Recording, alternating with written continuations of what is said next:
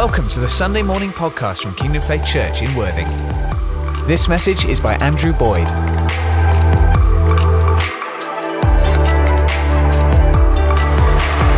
Good. Well, great to be here.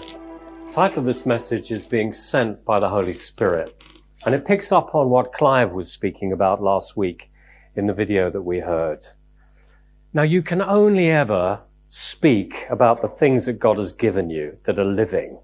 And there's something in here which I'm really excited about, and that I hope that you're going to be able to receive and that it will really bless you. Are you ready for that? So, the aim today, I think when you speak, you need to say to God, what is it you want to do here, Lord? It's not just what is it I feel I've got to say, but what, Lord, do you want to do? And this is what I feel the Lord wants to do with you today. He wants to help us be more effective as Christians who are sent out into the world by walking more closely with God under the guidance of the Holy Spirit and in a place of peace with Him and with ourselves. So, just to recap a little bit on Pastor Clive's message last week, it was from Mark 1, and his message was, prepare the way for the Lord and make straight paths for Him. And there are some points that I wrote down as I was listening to it, which leapt out at me, so I'm just going to recap those with you. God wants to detox us from being driven to being led. You agree with that? I'd like that. That would be great. God is not in a rush. He's not in a hurry. Busyness drives you, but obedience leads you into faithfulness. God wants a people who are led, not driven. This is not going to be a burden for you today, okay? You're not going to be asked to do more today. You're going to be asked to relax into what the Lord has designed especially for you, because He knows what you're like. He knows what you're good at. He knows what your gifts are, and He's got great things just for you. Come on, this is going to be good. So we're to live in a place of rest in God, not rush from God. I'm going to come back to that one. As a believer, you find your rest, your security, your identity in Christ. And to quote Pastor Clive, the whip of the world no longer drives our lives. This is a good news message today. Okay, this is I like that. Okay? So how can we know what God is saying to us and where He's leading us? Jesus only did what He heard His Father saying. So what He did do and what He did not do because of that led to the most fruitful life that has ever been lived on this earth. So this isn't just about what you should be doing.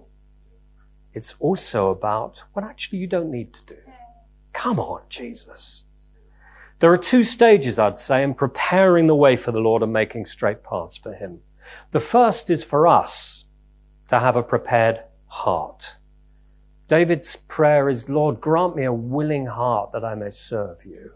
But it's a prepared heart too. And the second is, from the overflow of that prepared heart, to help others do exactly the same, to prepare their hearts and to live fruitful lives. Okay, so God wants to work in you, and He wants to bless you from the overflow so that the lives of those you just rub up against, the ones you just meet, the ones you encounter, wherever you are going to get something good from you, which will give them the peace of God in their lives, hope, direction, and a purpose in their lives, without you having to fret about it.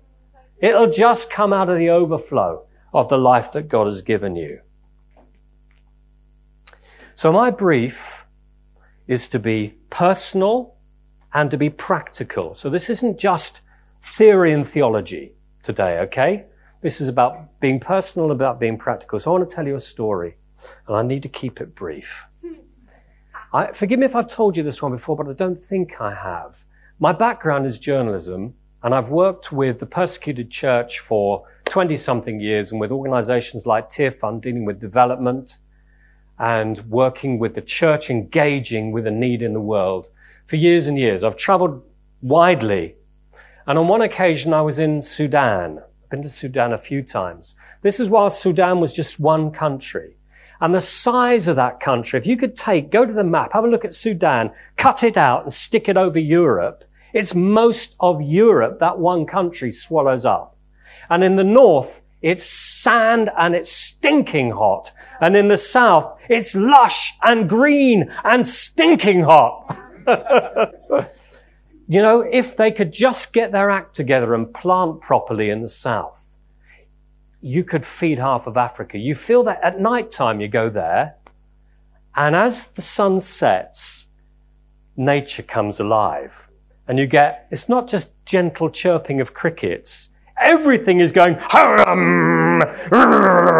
and if you hang up a lamp, because there's no electricity there, the stuff that circles around this lamp, you think, I didn't know there were bugs that big. You stick with that lamp. Keep away from me. The whole place is just humming.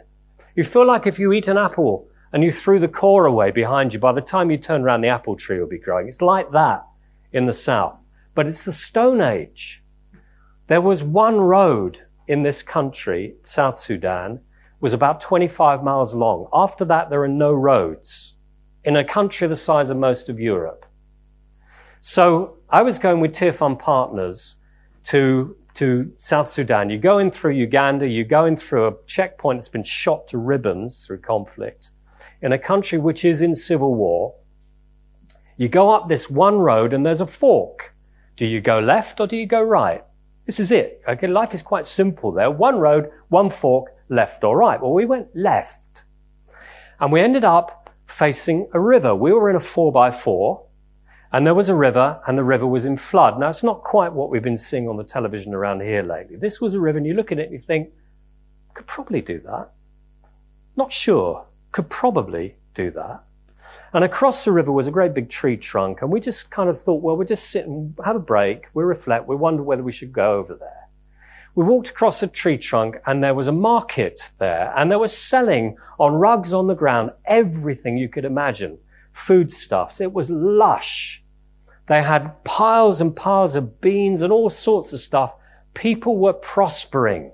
Just want you to get a sense that this is a country where people prosper or could, given the chance. So we had one guy came out from the village, looked at this 4x4 and he said, all you got to do is put a plastic bag over the inlet, drive and don't stop and you'll be fine. I wasn't sure about that. I had a sinking feeling. I didn't want to sink in the river, but I just had now what do you do with that? Is that fear? Is that common sense? Or is that the Holy Spirit? What? Don't know really. Not sure. But I'm just not happy with going in that 4x4 and trying to cross that. So our driver was all set to go. He was revving the engine, and I just thought, no. And I stood in front, thumped the bonnet and said, we're not doing it. Let's put a stick in the river and see which way this water's going. Is it going up or is it going down? If it's going down, we can wait. We put a stick in, we waited a couple of hours, it was going up. So we turned around and we went back, and we went to the fork and we turned right. Thank you, Jesus. Do you remember some years back there was a terrible famine in Sudan? You remember that? We broke the news of that famine 6 months before the rest of the world. I'll just show you what that famine looked like. Could we have that picture, please? The people we met were eating grass or anything that they could pull out from the ground. That's how they were. They were desperate. And this is in a country which could grow anything. Why were they like that? This little boy's name was Clement. Why were they like that? Because they'd been moved around by war. There was a war going on from the north to the south. These are farmers, they'd planted, they could not stay there. They were driven out by conflict. And we found that story. We went along a long road, the only other road there is. It was landmined. And where the landmines had gone off, you go down into a crater and you come up the other side. And where they think there may still be landmines, there are no signs there. There's no army there to dig them out. They put palm branches over them. Suspected landmine, no signs. You're driving along a narrow road in a 4x4, which is quite a weight. And I just remember, as a passenger, that close to a palm branch, and I just caught myself saying, gently does it, gently, slow down, gently does it. We were all right, thank you, Jesus. But we came to a hospital, and the hospital had been surrounded by landmines by the government of Khartoum. Because if you can fix up the guerrilla group in the hospital, they'll come back and they'll fight you. So they landmine the hospital. This one did have signs up. So a wonderful charity called Samaritan's Purse had set up in a school nearby which hadn't been landmined. Samaritan's Purse is run by Franklin Graham. Franklin Graham has just been declared not fit to speak in this country. That is a disgrace to our nation. It is a disgrace to our nation. I've seen the work that Samaritan's Purse, his charity, does, and it is outstanding. Don't believe the stuff you read about Franklin Graham, please. There was a nurse there. Her name was Vicky Waraka. I remember her well. They were in this school because they couldn't get into the hospital because it was covered in landmines. And Vicky was doing what she could with the sick people. She was hugging them, praying with them, and doing whatever she could. And this place, Samaritan's Purse, was spick, span, clean, smelt of disinfectant, and what a relief that was out there. It was a wonderful work, but we found this famine. And when we came back, we heard that other NGOs, non-governmental organizations, who tried to cross that river, 2 vehicles have been swept away. So thank you, Jesus. Not only have we been saved, but we had been able to do much more reporting than we could have imagined that we could have done. Wisdom's ways are ways of pleasantness, and all her paths are peace. If you feel dispeace, check it out with the Lord. Don't get swept along, or you could get swept away. I need his presence. I need his living word. And I need to worship. So I want to talk about my faith discipline a little bit. It might help you. But I really need every day to get my eyes off me and onto him. Because I'm a worrier. But in Christ, I'm a warrior. And I don't want to be careworn. I can see stuff like those pictures which I took. I can see that kind of thing and I want to give it to the Lord and learn to give it to the Lord and learn to pray effectively in all of that. So I need my eyes on him. Now, the way it is with our walk with God, the way it was with Israel in the wilderness, God provided manna. And that word manna, if you remember the story, it's a kind of a sweet stuff, a bit like halva or a bit like nougat. Who knows what it was? And that's why it was called manna, because that's Hebrew for, what's that? What is it? That's what manna is, okay? That's all they go, what's this stuff? Yeah, we'll call it that. We don't know. We'll call it that. But God provided for them every day exactly as much as they needed. Exactly as much as everyone needed, he provided every day for them. Now, we lead soft, comfortable lives, folks. Just thinking back to that picture. For us, hunter-gathering has become going down to Waitrose at 8 o'clock and picking up the bargains, picking up the ready meals with a 10p sticker on it. That's hunter-gathering for us. But generations have lived knowing that if you're going to live today and tomorrow, you've got to prepare the land, plant the land, sow in the land, look after the crop, reap it, store it, cook it. Otherwise you're dead. Well, we've lost sight of all of that, and I'm quite grateful, but we have. But that is the natural rhythm. And spiritually, that rhythm is the same. You would not go without food for days on end unless you were fasting. You just wouldn't think about it. You would eat. Similarly, you need to gather from the Lord and eat daily. You need his daily bread. That's the way we're made. Survival used to require discipline, and spiritual survival still requires discipline. So I start my day by reading the Word and by praying. And I use our plan, which actually is quite demanding. There's a lot there to read in all of that. It's a bit of an effort. But I read it out loud, which takes longer. But I do that because actually I'm finding stuff which my eyes are so familiar with, just skim over. But actually reading it out loud, I find stuff in there which I hadn't noticed. It has time to breathe. I can then declare it over me and other people. It becomes a springboard for my prayer. As I'm reading the Word, I start to pray for people as the Lord stirs me up. And it's alive to me. Yes, there's a lot and it's hard work. I'm not going to stop doing it. I love it. I love it. And I keep a spiritual journal. I write down what the Lord is highlighting. And the heart of what I want to share today is something that he's highlighting. So when I'm reading the scriptures, sometimes I just sense God's presence behind me. It's as though the Holy Spirit's behind me. And he's just saying, hang on, look at that one again. Really? And I have a look at that one again. I think, what does that mean? Actually, what does that mean? And then I go on to something called Bible Hub. Anybody use Bible Hub? Software? Very, very helpful. Bit clunky in terms of the way it looks on the page, but actually really helpful for getting loads of different versions, going back to the Greek, going back to the Hebrew. I'm not a scholar. I don't speak Greek. I don't speak Hebrew. I don't know this stuff. I need someone to help me.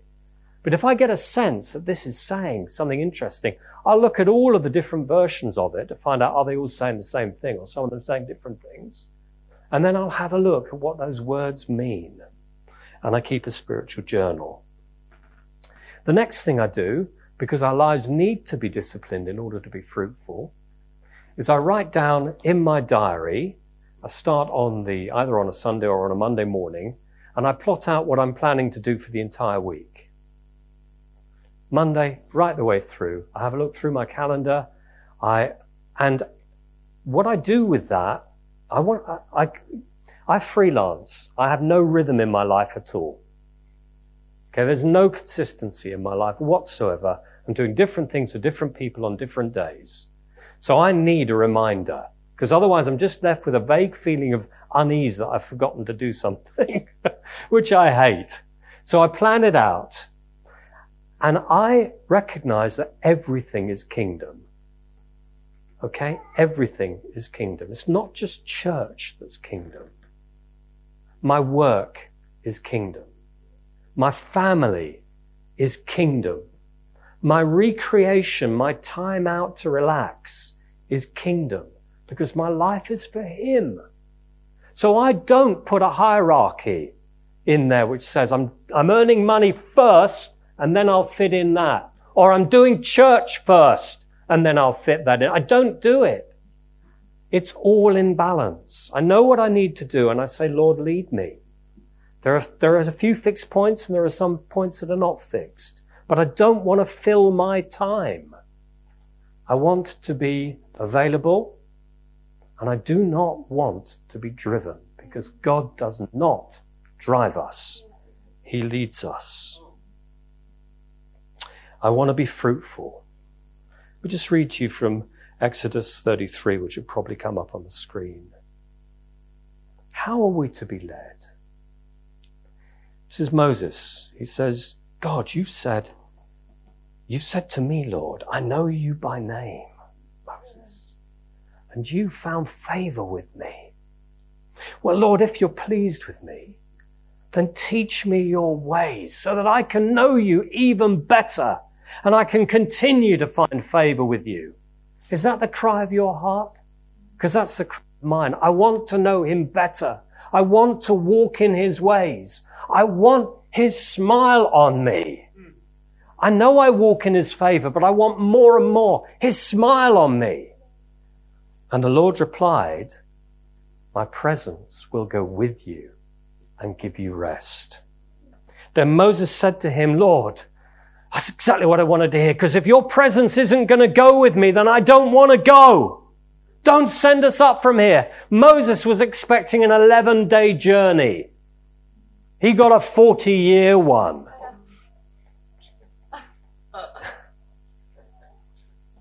You cannot wait for the end of your journey to find your rest.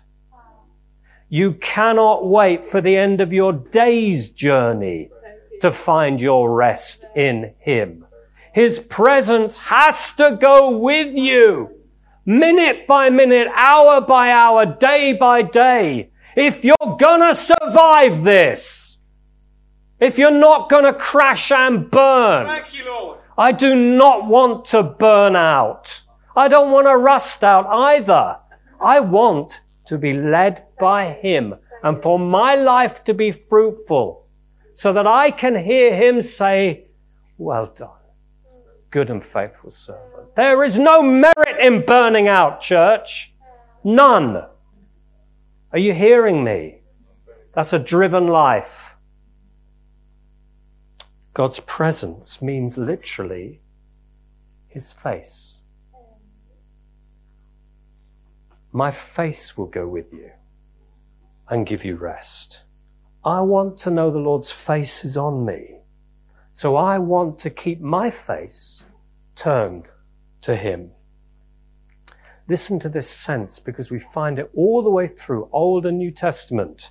Matthew 6:33 says this, seek first the kingdom and his righteousness, his right wiseness, and all these things will be given to you as well. What does it mean, seek first? I'm sure we all know this, but it does not mean start your day in prayer and then leg it. Just get through the day, do what you're going to do, and then the next day start your day. It doesn't mean that. It means he is always your priority. It's not give God something and then the rest is yours. It's not that.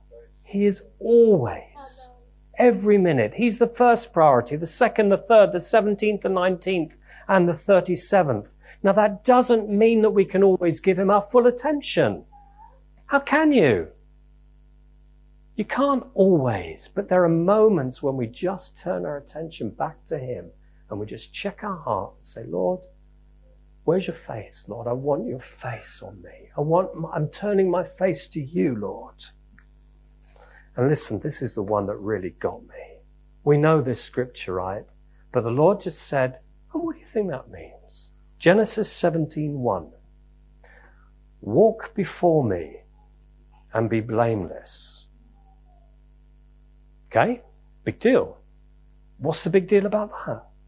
Does that possibly conjure up a picture of God saying, well, you go on ahead of me because I'm watching you and I've got my face on you and I'm going to make sure you don't mess it up this week. Walk before me. Keep going. And be blameless. No, of course it doesn't mean that. It sounds like it might, but we know it doesn't, right? It doesn't, no. We do know that, don't we? So what does it mean? Why do you say walk before me, Lord? If your face is going to be on me, well, how? Can you just come up here a second? He's the Lord, all right? So if I'm going to walk before you, I can't see you. I can't see you. Thank you. That was easy, wasn't it? Yeah. He's in a place of rest, you see. It's good. So what does the word mean? It doesn't mean what we think it means. It means walk facing me. It means walk with me before you. Now, these are idioms. They are phrases that translators do their best to translate, but actually don't mean much to another culture. It's a bit like a stitch in time saves 9, or trying to explain a joke to somebody. You think, if you get it, you get it. If you don't get it, you don't get it. No, but actually this means walk facing me. With your face turned towards me, God says to you. Keeping me in sight while you remain in full sight of me. And it's not like that. This is the favor of God we're talking about here. This is the smile of God we're talking about. This is not, you stay there where I can keep an eye on you. It's not that. Okay? Walk before me and be blameless. Okay, and then I felt the Lord say, well, just check out what and be means. Well, it's easy, isn't it? It means, and be blameless. Check it out. The and be means, as you walk before me, with my face, says the Lord, constantly on yours and yours constantly on mine, so that everything you do is in the light. Yeah? And everything you do, you're looking at my eyes and my smile. The and be means, and I will transform you bit by bit, piece by piece, degree by degree, in a process that will last your lifetime. I will transform you to be blameless. Well, what does blameless mean? I tell you, it does, unless you've checked this out, it does not mean what you think it means. You see, I suspect that we've inherited a notion that God is a slave driver. That God is saying, you sort yourself out because I'm watching you. It doesn't mean just to be found not guilty. Blameless, to be without blame, is not to be lacking something, in this case, blame. It is to be added to until we become healthy, whole, entire, and sound. Walk in the light of my presence, so that I will walk with you with my face and my smile upon you. And as you do that, I will transform your life with my favor, so that you lack nothing. Isn't that good? Come on! It's like the word shalom, which we mistranslate as peace. And we often think that peace is just an absence of war. It's not. The shalom of God is the wholeness, the health, the joy, the prosperity, the vitality. You know, when David says in the 23rd Psalm, you anoint my head with oil, do you know what he's saying? We think it's about, I'm calling you to be a king. No, it doesn't. Literally translated, it means, I'm going to make your face fat. I'm going to make your face glow. I'm going to make your face just... That's what it means. Don't know how that's going to come out on the recording. Anyway. He's going like this with you. Your Father in heaven is going... I love your face. I'm anointing your face with... So walk before me and be blameless does not mean what it sounds like. It's much better than that. And this is a call on our lives. You want your life to be fruitful? Walk in the light of His presence and let Him transform you minute by minute, moment by moment, through His favor and through His joy, so that you lack nothing good, so that everything is added to you. Where do we hear that? Matthew 6:33, seek first the kingdom and His righteousness, and all of these things will be added to you. It's the same. God is the same. I'm excited about this. I'm losing my breath here. The Aaronic blessing. No, okay, thanks. Numbers 6:22-27. It's the same sense. The Lord said to Moses, tell Aaron and his sons, this is how you are to bless the Israelites. Say to them. Now they're imparting something. They're not just words, okay? The Lord bless you and keep you and make his face to shine on you and be gracious to you. These are the grace, God's riches at Christ's expense. All that he has poured out onto you. The Lord turn his face towards you and give you peace. Not an end of war, not an end of striving, not an end to this peace, because that is only the beginning of peace. The peace is shalom, health, wisdom, prosperity, shiny face, joy. Every good thing lavished on you by your Father in heaven. And all of that goes with walk before me and be blameless. So it implies walk with your face always turned towards me. Walk in the light of my presence. Walk where you can see my smile. Walk in the light and let me look on you. Walk knowing my favor is upon you. That favor that brings completeness into your life. That favor where you know that everything that happens to you is for your benefit.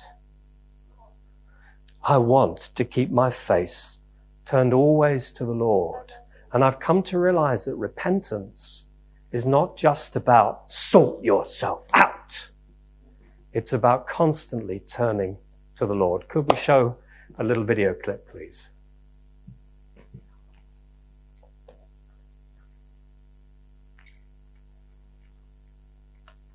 Sunflowers.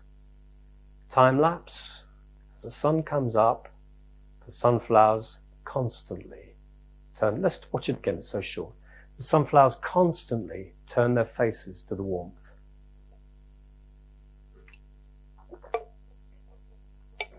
That's a life of repentance.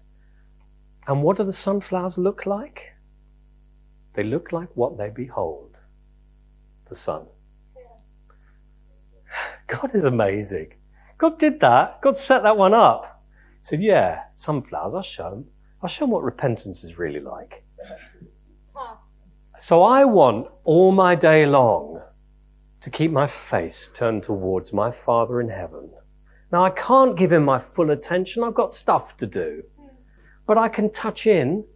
I can touch base. I can go, oh yeah, you're there. Thank you, Lord. You're there. You're there. See, a lot of us live our spiritual lives as though the sun comes up in the morning and the sunflower goes, there's the sun. And the sun moves and the sunflower's still going like that. Still going like the sun's over there now and I'm still going here. I'm wilting a bit. I'm wilting a bit. Oh, I'm wilting a bit. And then you pray again. Oh, there he is. No. God moves. Let's move with him. God leads. Let's be led by him all the days of our life and during the day. So take time out to check in with God in the day. Life is not a relay race. And I realized that I'd kind of taken it into me a while ago. I just assumed that God gives us a baton and says, like Murray Walker at the start of the Formula One, go, go, go, and you're off, whoosh. And then there's a mighty pile up on the first bend, right? It's not like that. God doesn't run after you, thrust a button at you, and you're running with him somewhere behind you, panting, until maybe you make it to the end and you can pass it on. That's not it.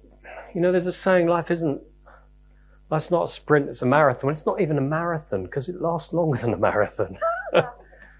Pace yourselves and let his presence, his face, go with you and give you rest. Don't run spiritually as though you're in a relay race. You will exhaust yourself. My presence will go with you and give you rest on the journey, and that is my prepared heart. That's my walk. And in my walk, I want to help others in my walk. So we've dealt with the part one. How are we to be with the Lord? Now, what about the fruitfulness in our lives with other people? What happens next? It's a wonderful scripture. Depends on which translation you read. It's Jude. I'm going to give you it from the KJV, the King James Version, because it's translated a little differently in there. It says, keep yourselves in the love of God. Okay, well, that's what we're talking about. Looking for the mercy of our Lord Jesus Christ unto eternal life. Is there a day that goes by where you don't need mercy? Come on. Oh, thank you, Jesus. There's mercy for me. There's mercy for me. And I haven't lost your favor when I ask you for your mercy, because the favor stays with me. Thank you for mercy. Okay, and then what? And of some have compassion, making a difference. And others save with fear, pulling them out of the fire, hating even the garments spotted by the flesh. Do you know, when I read that, so it was once again reading the scriptures out loud, you read them differently. I used to read, and some have compassion, making a difference. Andrea, you're a wonderful, compassionate person. You make a difference. Thank you for Andrea, Jesus. Well, good. That's not what it says. It's talking about how we are with other people. And it says, of some have compassion, making a difference. Some. Not all. Why not all? Because you can't. It's impossible. But there are some that the Lord draws to your attention and says, have a word with that one. Have a word with that one. That one needs you. That one. You know, I don't know about you, but you go down Montague Street in Worthing and you look at people's faces and I just see need everywhere. Goodness. It's no worse than anywhere else, right? It's just people. But the need. Can we fix them all? No, we can't. But we're called for some, the ones the Lord draws you to have compassion and make a difference. And the others save with fire, pulling them out of the fire, hating even the garments spotted by flesh. That speaks about tough love. Sometimes there's a need for tough love, to speak the truth in love. But Jesus always spoke the truth. He was always full of grace and truth. If he wasn't full of grace, the truth would have killed everybody who listened to him.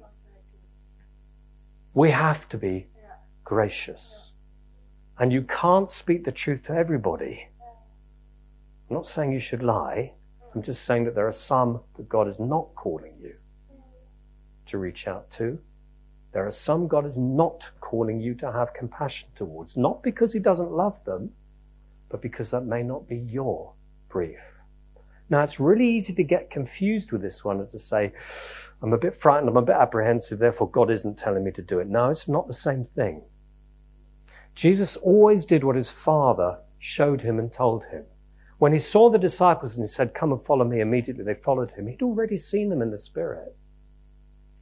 Jesus was never driven by fear and he was never driven by need.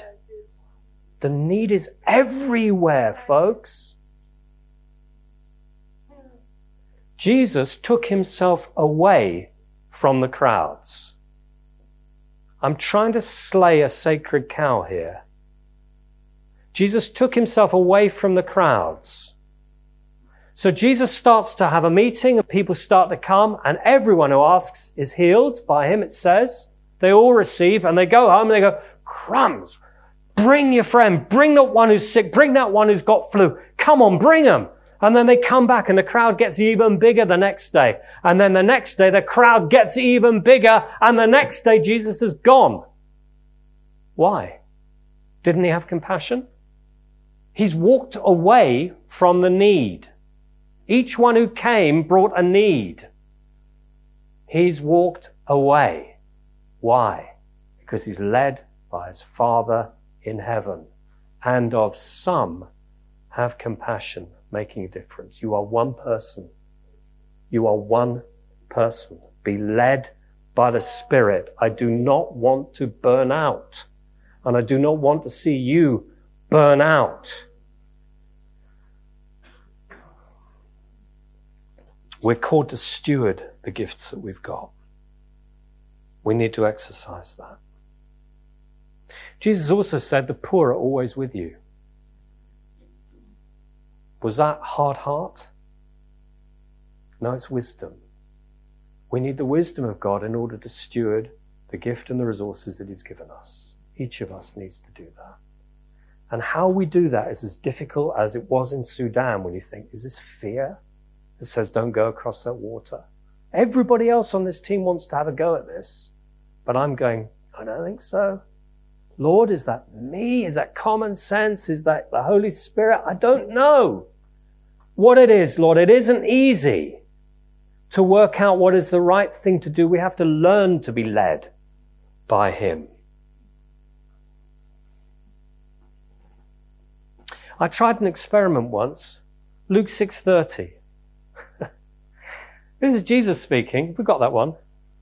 It says, give to everyone who asks you. Give to everyone who asks you. Okay? Now, he said that in the days before direct mail.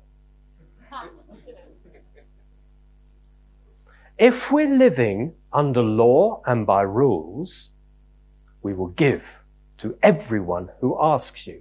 So the next time an NSPCC letter or RSPCA or anybody comes through your letterbox, what are you going to do? Well, I gave. Because the Lord seemed to be saying this to me. I think the Lord was teaching me a bit of common sense, actually. I gave. A month later, you get another demand from the same people. Give. Okay, Lord, okay, give again. I'll give again. And then they sell your contact details to another organization who then bombards you with direct mail every month. And I gave. Well, you know how that ends up. So many of them through the letterbox. And I'll tell you, one of the worst of them was one of the Christian broadcasters. Bless them. Man. And you get to a point you think, did you really mean that, Lord? Give to everyone who asks you. And the Lord, I think, with a bit of common sense would say, Richard, Andrew, there are people that I'll bring in relationship with you in your path, and I will say that one. And there are others, and I won't say, and you don't have to. Because I want your life to be fruitful, and I want you to learn the wisdom to steward the amazing resource that you are. Common sense and the Holy Spirit. Come on, I want to finish this race, folks. I don't want to burn out. And I'm not going to give up through an unwilling and reluctant heart either. Both of those are problems. I don't want either of them. Let's be led. Listen, it's all there in the Old Testament. Psalm 32, 8 and 9. God tells you how he's going to do this. He says, I will instruct you and teach you in the way you should go. And it isn't just the letter of the law. It isn't just the rules. These scriptures are principles that need to be applied in the light of his face and in relationship. He says, I will counsel you with my loving eye on you. That's the sense of walking with him in wisdom. Do not be like the horse or the mule that have no understanding, and the only way you can get them to do anything is to jerk them around with a bridle or kick them with spurs. That's not what God wants for you. He loves you. He is tender towards you. You are his lamb that he, the shepherd, holds to his heart so you can feel his warmth and hear his heartbeat. That's the relationship God wants for you. It's not bridles, bits and spurs. It's not a whip. You're not to run ahead of him so that he can lash your back. So how are we supposed to live as Christians in this world? In his peace. With his wisdom. In constant touch with his presence. And we need to learn to practice his presence. I have a friend who does what he calls micro-worship. It's just what he calls it. And because what he's trying to do when he's not just praying in the morning, but when he's out and about with people, he doesn't want to necessarily, some of you might want to do this. You might want to, in the middle of the shopping street, go, "Ashabarakasamarabade," but you probably won't. Okay? You probably don't want to look like a complete loony. So, but you do want to get in touch with the Lord. So what he does is he just puts his hand on where he thinks his spirit is. For some of us, the spirit is definitely in our belly. Whether it's your heart or your stomach, he just does that. Sunflower, just turns its face to the Lord. Do it. Just do it. Put your hand where you feel your spirit is. Just breathe and just turn your face now to the Lord. Touch his presence. Thank you, Lord.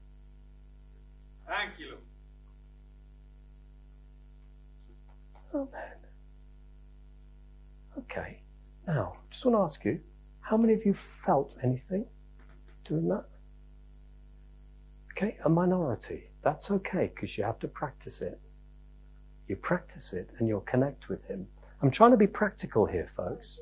Nobody will know that you've suddenly gone hyper-charismatic in the shopping queue at Waitrose or wherever you are, Lidl. They're not going to know that. All you're doing is you're just touching base. The person in the queue next to you might be somebody and the Lord's going, have a look at that one, they need your help. You're going, oh, what can I do? Just touch in. Just touch in, Lord. Okay? Just check in with the Holy Spirit. I'm learning to be still and know that he is God. Even for a second, just to pause and find him and touch his presence. And let me be really practical. I do a lot of radio interviews. I work with Release International. And they're live interviews, and the typical audience for them is more than 100,000 people. It's a lot of people. I could really mess this up. It's live.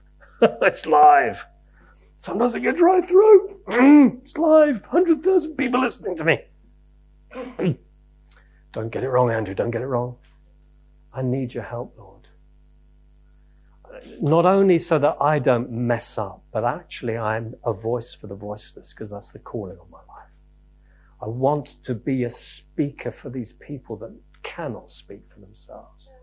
I want to do it well, Lord. I want to do it in a way that would honor them. I want to do it in a way that's accurate.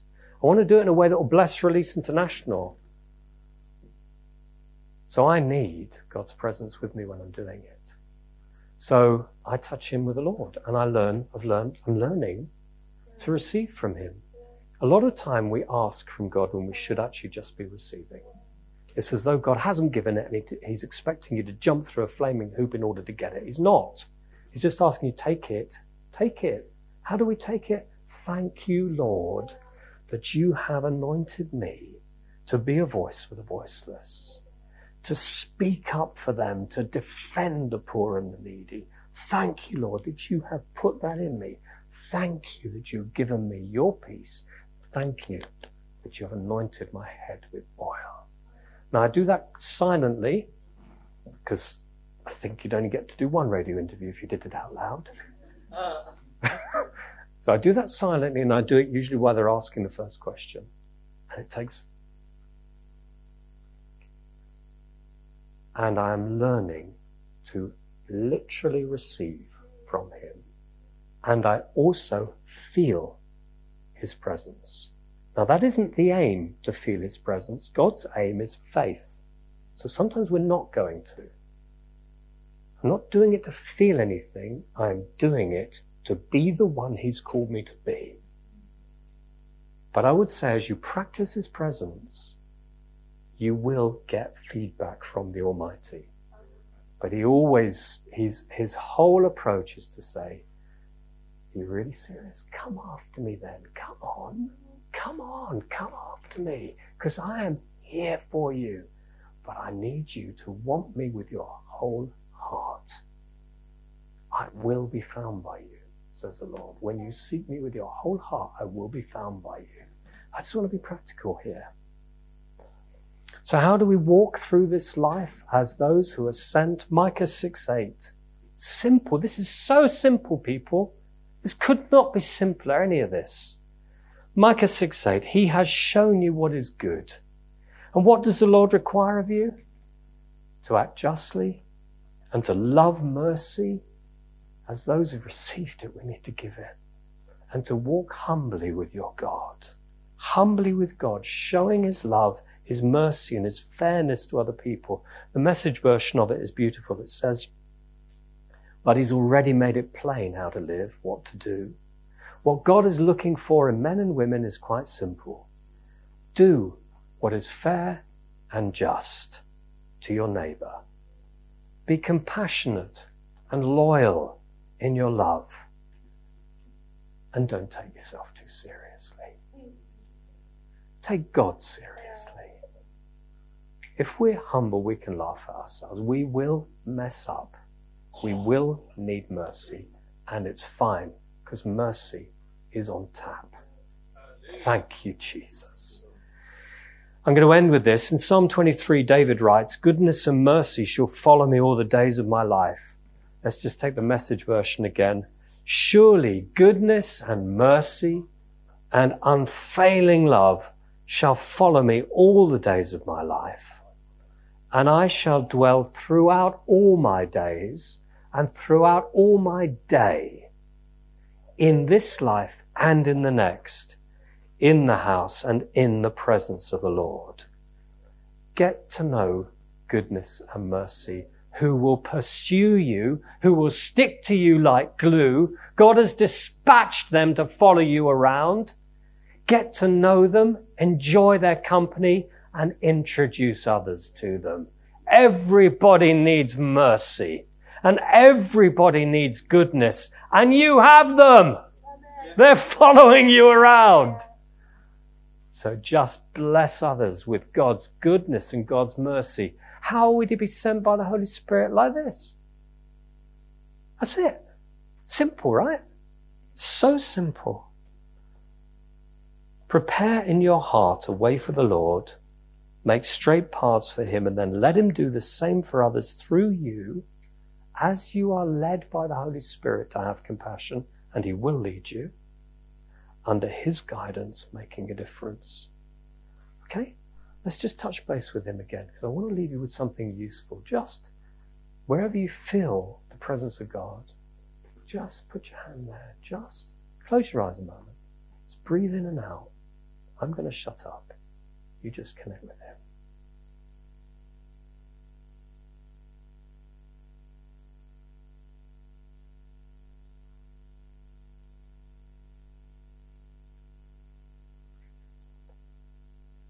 Amen. Rhythm of breath.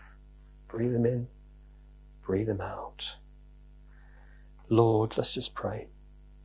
Lord, please teach me to walk facing you at all times, with you in sight, and to be in plain sight of you at all times, so that being in your presence in this way makes me complete, whole, and healthy, entire, sound, and unimpaired,